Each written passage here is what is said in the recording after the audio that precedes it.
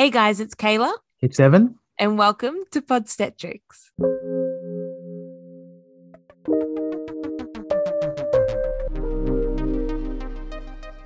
Hey guys, and welcome to another episode of Podstetrics. Welcome. So today we're going to be talking about antepartum hemorrhage. But before we get into today's topic, we just wanted to acknowledge that quite a sour anniversary today, but it is our 200th day in lockdown for Victorians, obviously. Woohoo! Yes, I mean, if you want to celebrate, go ahead, but I'm not celebrating. Um, this is actually, so you might have noticed that we are a little bit delayed, and that is because this is actually the first time we haven't been prepared enough to have a podcast at the ready. So every time we've gone in and out of lockdown, we've either taken a week off and had a podcast ready the next week or whatever it may be. But this is the first time that obviously our lockdown's been extended and we are recording this episode over Zoom. And can I just say, it feels really odd recording over Zoom. I don't like not having you near me. It feels weird because I can still hear your voice, but I can't see you. I'm looking at you. Hi. Hi. But yeah, it's Okay, it's so it's definitely like, what if the vibes are off? Like, are we yeah, I don't know. vibing? I mean, I think we're trying to do the best that we can do at the moment, I guess. But I guess we better crack on. We start off with a medical disclaimer. So this podcast should not be taken as medical advice. If you do have any queries or concerns, please see your healthcare provider. Yeah, beautiful. So the first thing we'll do is we will start off with a definition of APH, or antepartum hemorrhage. So APH is essentially bleeding from or within the genital tract after 20 weeks or until the delivery of baby. So obviously with things like APH, we need to think about at what stage of the pregnancy bleeding is occurring. This is because there are different causes for bleeding in the first trimester and bleeding, say, later on in pregnancy. So if bleeding is occurring earlier on in the pregnancy, we would usually be thinking more along the lines of things like an ectopic pregnancy or miscarriage. So there are really two main causes of APH. And these are two conditions known as placenta previa as well as placental abruption. And they're two things that we're going to be discussing later on in the episode. But first, let's talk about some of the risk factors of APH. So, Evan, do you want to take this one? Okay, so one of the most important risk factors of antepartum hemorrhage is abnormal placentation. And here, the placental implantation is initiated by the embryo, which then adheres to the uterus. With placental attachment and growth, the placenta may cover the cervical os, and this is what we don't want. So usually the placenta sits quite high up on the uterus, and this is the position that we want it in. We don't really want the placenta covering the cervical os, because then when any kind of contractions occur or when birth occurs, we can have really big bleeding because it's at this kind of point that the placenta is really highly vascularized. Another risk factor is things like is something called preeclampsia, which we haven't talked about yet, but is one of the hypertensive disorders of pregnancy, having first trimester bleeding. The next three things are really all about the kind of stretch on the uterus. So this is for multiple pregnancy, so that kind of increases the use of the uterus itself. Polyhydramnios, so having extra amniotic fluid in the uterus, which stretches it, and multiparity also. Other risk factors are advanced maternal age, a low BMI, smoking, and a past history of antepartum hemorrhage. Beautiful. So let's talk about some of the causes of APH. And the first is placenta previa. So placenta previa is essentially a condition where we have placental tissue overlying or close to the cervical os. In regards to the presentation of placenta previa, so usually we see an absence of abdominal pain and uterine contractions. However, the patient can also potentially present with abdominal contractions. The main sign is the presence of a bright red vaginal bleeding during a woman's second half of her pregnancy, and this is usually painless. Placenta previa is usually determined via ultrasound. As a result of this, we usually do see diagnosis of placenta previa earlier on during the pregnancy. And there are two main definitions of placenta previa. So the first is complete previa, and the second being marginal previa. The definition of marginal previa is if the leading edge of the placenta is less than 2 centimeters from the internal os, but it's not fully covering the cervical os, if that makes sense. Evan looks Evan looks a bit confused. No, I'm just listening to you. Okay, is that why you're confused? I've never like looked at you while I'm talking, so this is a bit weird. Sure. All right, so let's discuss some of the risk factors to placenta previa. Evan, do you want to take this one away? Well, so previous C-section, previous history of placenta previa, advanced maternal age, and smoking or the use of any illicit substances during pregnancy. Again, placenta previa is usually diagnosed at the 20-week ultrasound scan, and this is the scan that's really used to locate the position of the placenta. And generally, this is done via transvaginal ultrasound. When someone does have placenta previa, delivery is always with C-section just because the risk of hemorrhage is too great. And generally, this is done at 37 weeks due to this really high chance of PPH. Again, this bleeding presents in the third trimester and is painless. And bleeding occurs with development of the lower uterine segment. And this, again, has to do with the placental attachment because we have thinning here in the area for preparation of labor to take place. And then this leads to bleeding. Beautiful. So the second main cause of things like APH is placental abruption, and this is seen in 20% of women that experience APH. This is opposed to placenta previa, which I didn't mention before, but is seen in approximately 30% of women that present with APH.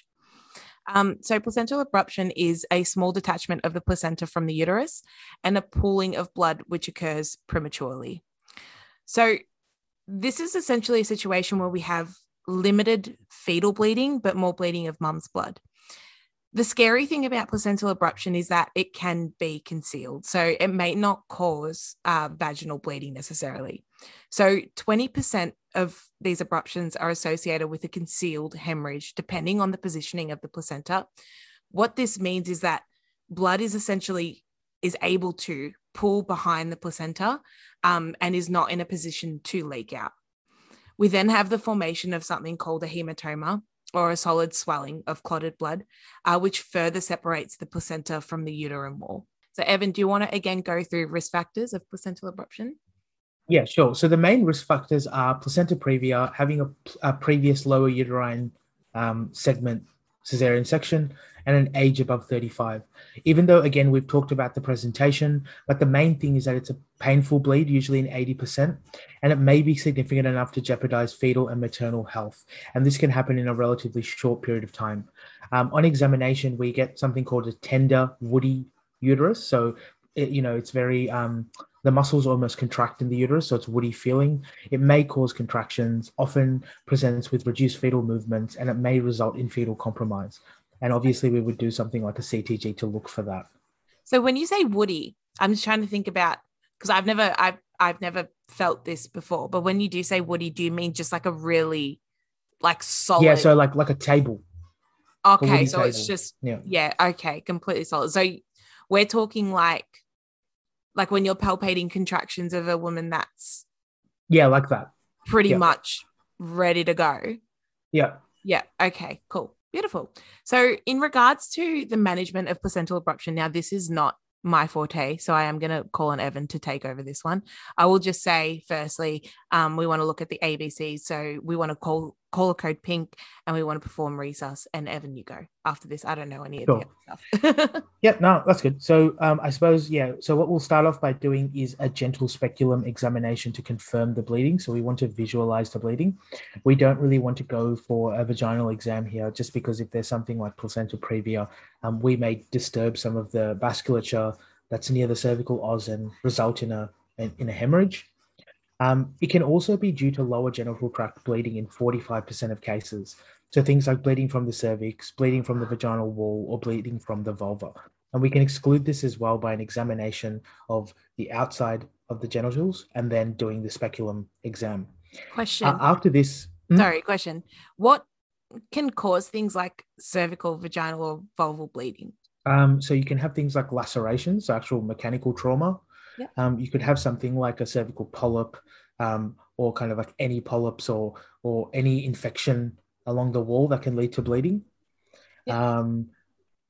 And there are other causes as well, which I can't really remember, but those are the two main ones. So it's mainly trauma that leads to bleeding. Because I guess with antepartum hemorrhage, a woman may present, and it doesn't necessarily have to be like a pool of blood. It could just be literally drops of blood. Yeah.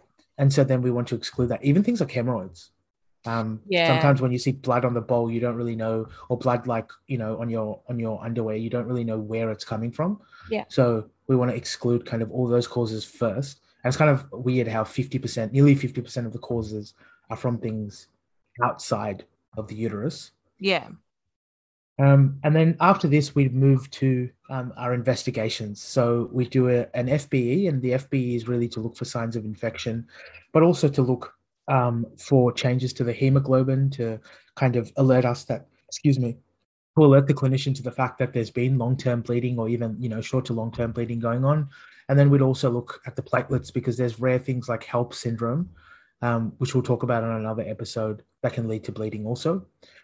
We then want to do a group and hold and cross match of 4 units of blood, just because often in these cases, it can result in hemorrhage. So you need rapid transfusion protocols to be initiated.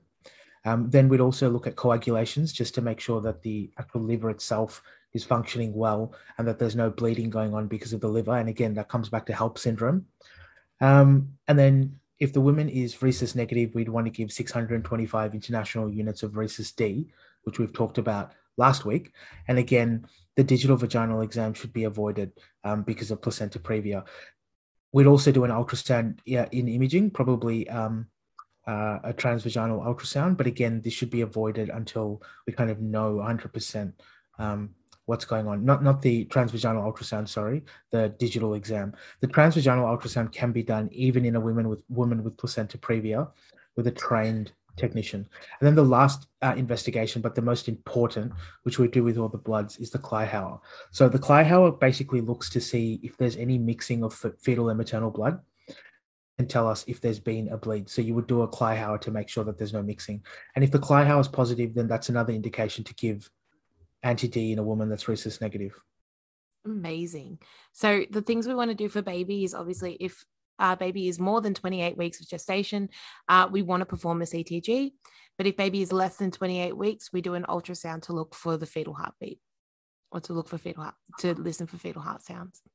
Mm-hmm. In regards to management of antepartum hemorrhage, so obviously we want to perform an examination as well as observations to ensure that mum is hemodynamically stable. We want to give 2 doses of intramuscular steroids if baby is less than 34 or 35 weeks of gestation. And that's again for lung development of baby to ensure that baby has a higher chance of survival considering they are preemies. We want to do a CTG and an ultrasound to confirm placental location. The next thing we'd need to do is probably admit mum to hospital if bleeding is still occurring or if bleeding is more than anything that we would consider simple spotting. We might have to consider an induction of labour if there is no compromise to baby and baby is more than 37 weeks. And lastly, we would probably consider an emergency C-section as well. Mm-hmm. Evan, did you want to go through some of the consequences to both mum and baby of antepartum hemorrhage?